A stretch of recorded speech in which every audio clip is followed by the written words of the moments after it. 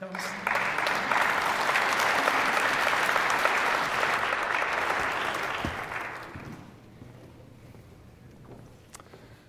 some years back, I started a church in Cambridge, Massachusetts. Cambridge is a super non-church-going part of the world. When we started, it seemed like it was about 2% church-going. That's right about what China is, for instance. The average church size was 35. And suddenly, we kind of fell into something, and we had lots of people coming who had not been churchgoers, who were finding something powerful. And I think one story is something that taught us something, because we spent the longest time trying to figure out what the heck happened. And think about a guy named Bill. Bill came to see me after a service. He said, "Can we talk?" And we pulled aside and we talked for a while. Bill was a big man. He was wearing leather. He seemed kind of edgy. And he said, "All right, here's my story. I was living with a woman. I'm living with a woman. She was a churchgoer in her youth and has felt kind of guilty that she's not a churchgoer now. And she saw a sign that you guys had put up on the local subway, and that kind of pricked her conscience. And so she showed up at your church, and she liked it. And so she came back, and she told me that she wanted me to go. I refused. She said, no, she really wanted me to try it at least once. I refused. She said she wasn't going to sleep with me again until I came once, so I came." That still, to my mind, is the single best evangelistic strategy I have ever heard. And I highly recommend it to anyone for whom it would be appropriate. So he showed up, and he said, "But here's the question I have. I've now come 6 times, and I want to know why." And I said, "You got me, Bill. Tell me, give me more." And he said, "In fact, this last time I came, she didn't even come. She was out of town, and I came anyway." And I said, "Well, what's your story?" He said, "Well, I'm a Vietnam veteran, and I came back with severe post-traumatic stress to the point that I have huge anger issues. I go out multiple times a week to the closing time at local bars so I can get in fights and beat people up to get rid of my aggression. And 2 weeks ago, I was straitjacketed. And as I've come to your church, I suddenly felt my anger going down." I said, "Really? Why do you think that is?" And he said, "Well, when you give your little stories or whatever you say, and at the end you have like these tips, and I've tried the tips and they seem to be helping, and I want to know what's going on. But before you tell me what's going on, I need to tell you one important thing. I was born a Jew. I'm going to die a Jew. If you have any thought in mind of me becoming a Christian, give it up now. And in fact, I'm walking out." I said, "Okay, well, happily, I don't know. I think you've come to the right place. I have a different conversation I want to have. And the conversation I want to have is it okay with you if in my heart of hearts, I don't care if you believe this, but if you found out that I believe that what's happened to you is because of Jesus, that would be at least what I believe. Here's why. Those tips that were so helpful for you were actually just reformulations of things Jesus said we should do." So I was preaching about Jesus. I was trying to think, gee, what's Jesus' advice in this passage? And I tried to put it in plain English and said, well, I think this is advice, so maybe people should do it. I think that's the reason your anger issues have gone down. It's as if you're turning and you're facing Jesus every time you do that, and you're kind of looking him full in the face, and you're trying what he said, and he's giving you feedback. And in one sense, the story's about him. The story isn't even about me or our church. 2 weeks later, I see Bill again. I say, "Hey, Bill, how's it going?" He says, "Well, Dave, I give thanks to my Lord and Savior Jesus Christ." And I said, "Something's happened, hasn't it, Bill?" Well, and indeed, something had happened. He had sadly had a recurrence of his anger stuff a couple of days after seeing me, so bad that he was afraid he might hurt the woman he was living with.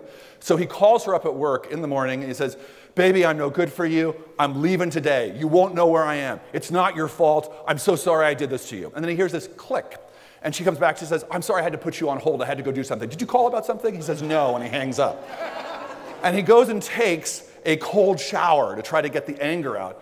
And in the shower, he says, "Jesus, can you help?" And he said he was knocked over, like something whammed into him, and he was knocked into the shower. He's filled with heat, and the anger left. And that's why he said what he said. Now, I think that was instructive for us because I thought, I think that's actually the secret of our success. So many churches, the Southern Baptists has spent a huge amount of money to try to kind of crack the Harvard people heart of darkness, and it hadn't worked.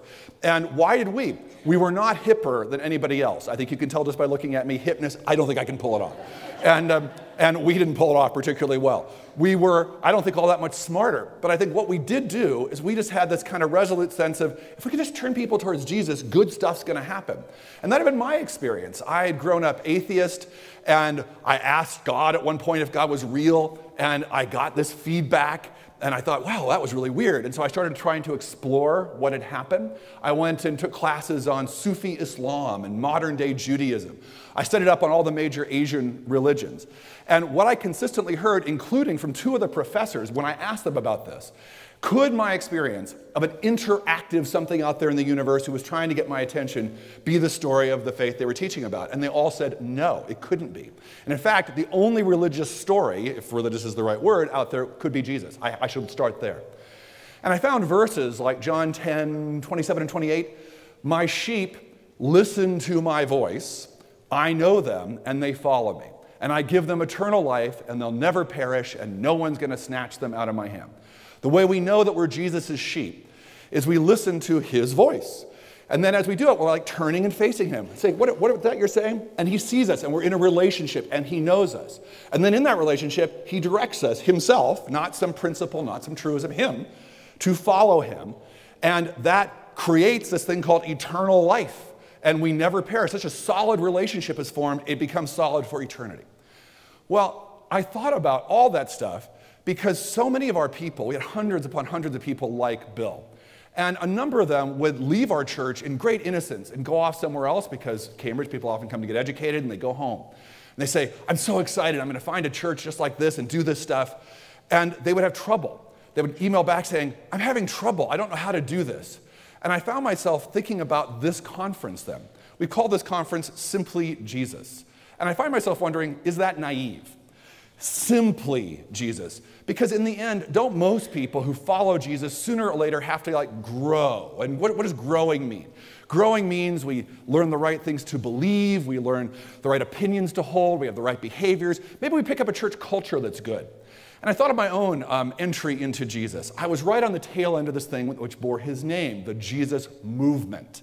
And the theory of the Jesus movement was, it was all these hippies, I was kind of a little past that era, who looked at their parents' generation, who all were Christians. Everyone was a Christian then.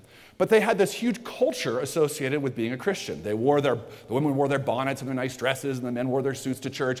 And the feeling was they had to put on a false front to be religious. They couldn't be real.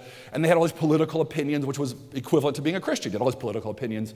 And you had this huge culture. And the Jesus people just said, we just want to follow Jesus. And I think, well, that's kind of our story, and that's the story of this conference to some degree. What helped me thinking about that was something from philosophy, if I can give it to you in these last few minutes. It was this thing called the second innocence that some people talk about. So here's the first innocence. It's as if you're in the Garden of Eden, you're in paradise. When I started following Jesus, I felt as though I had fallen into some secret society. And I would say to people, because I didn't know anybody, I had not grown up with people talking about Jesus. And so suddenly I would say to some Jesus person, wow, that celebrity, I think they might be a Christian. And they'd go, I think they might be. It seems so exciting. And then we thought, wow, I heard that person talked about the Bible. I talk about the Bible. Wow. Everything seemed like a discovery. But then these philosophers say something happens, and we get kicked out of the garden. Well, what happens is, maybe we discover that all these people, we think, all these people are on our side. Maybe we realize not all of them are on our side. And maybe then we realize, and I learned a little more about the Bible, and it kind of got confusing. And things just don't work out in my life the way I thought they would, and now I'm outside. What they say we have then are three choices. We can either turn back and say, I want to get back in. But the problem is there are angels with flaming swords. You can't get back in. And then we can pound on the door and say, I want that innocence back.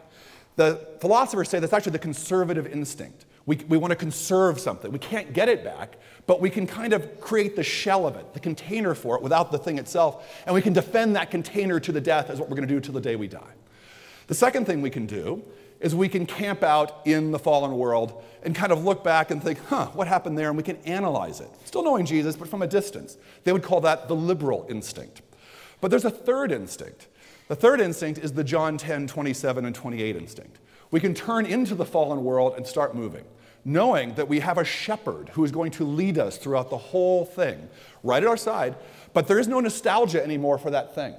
I don't know about you, I've been a part of two movements now which had golden eras. I had a thing in college which went national. Everyone was talking about it, and then it faded, and we wondered where it went.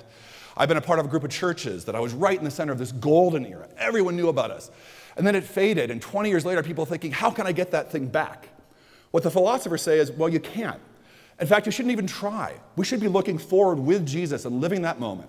what they say is, though, as we go around this fallen world where there's hurting people and there's difficulty, but with Jesus as our guide, what we're going to discover is there's this thing up ahead. And we think, that looks familiar. And we realize it's paradise. We've gone around the whole world and we're coming in the back door. Now, the thing is, the angels with the flaming swords only guard the front door. And so we can now walk back in and we kind of looking around. We think, this feels familiar. And it's awesome. But we're a different, tested person in this, what they call second innocence. Well, that's kind of my dream. And it's my dream for those of us at this conference. It's my dream for myself. I want to be a second innocence Jesus person. I don't want to be banging down the door for the nostalgia of the first innocence. How can I get it back? I want to just live with the living God, trusting that he's the guide. I don't want to take on all the apparatus of those parents of the Jesus people thing where I have to have a culture. I want to walk with the living God. Thanks a lot.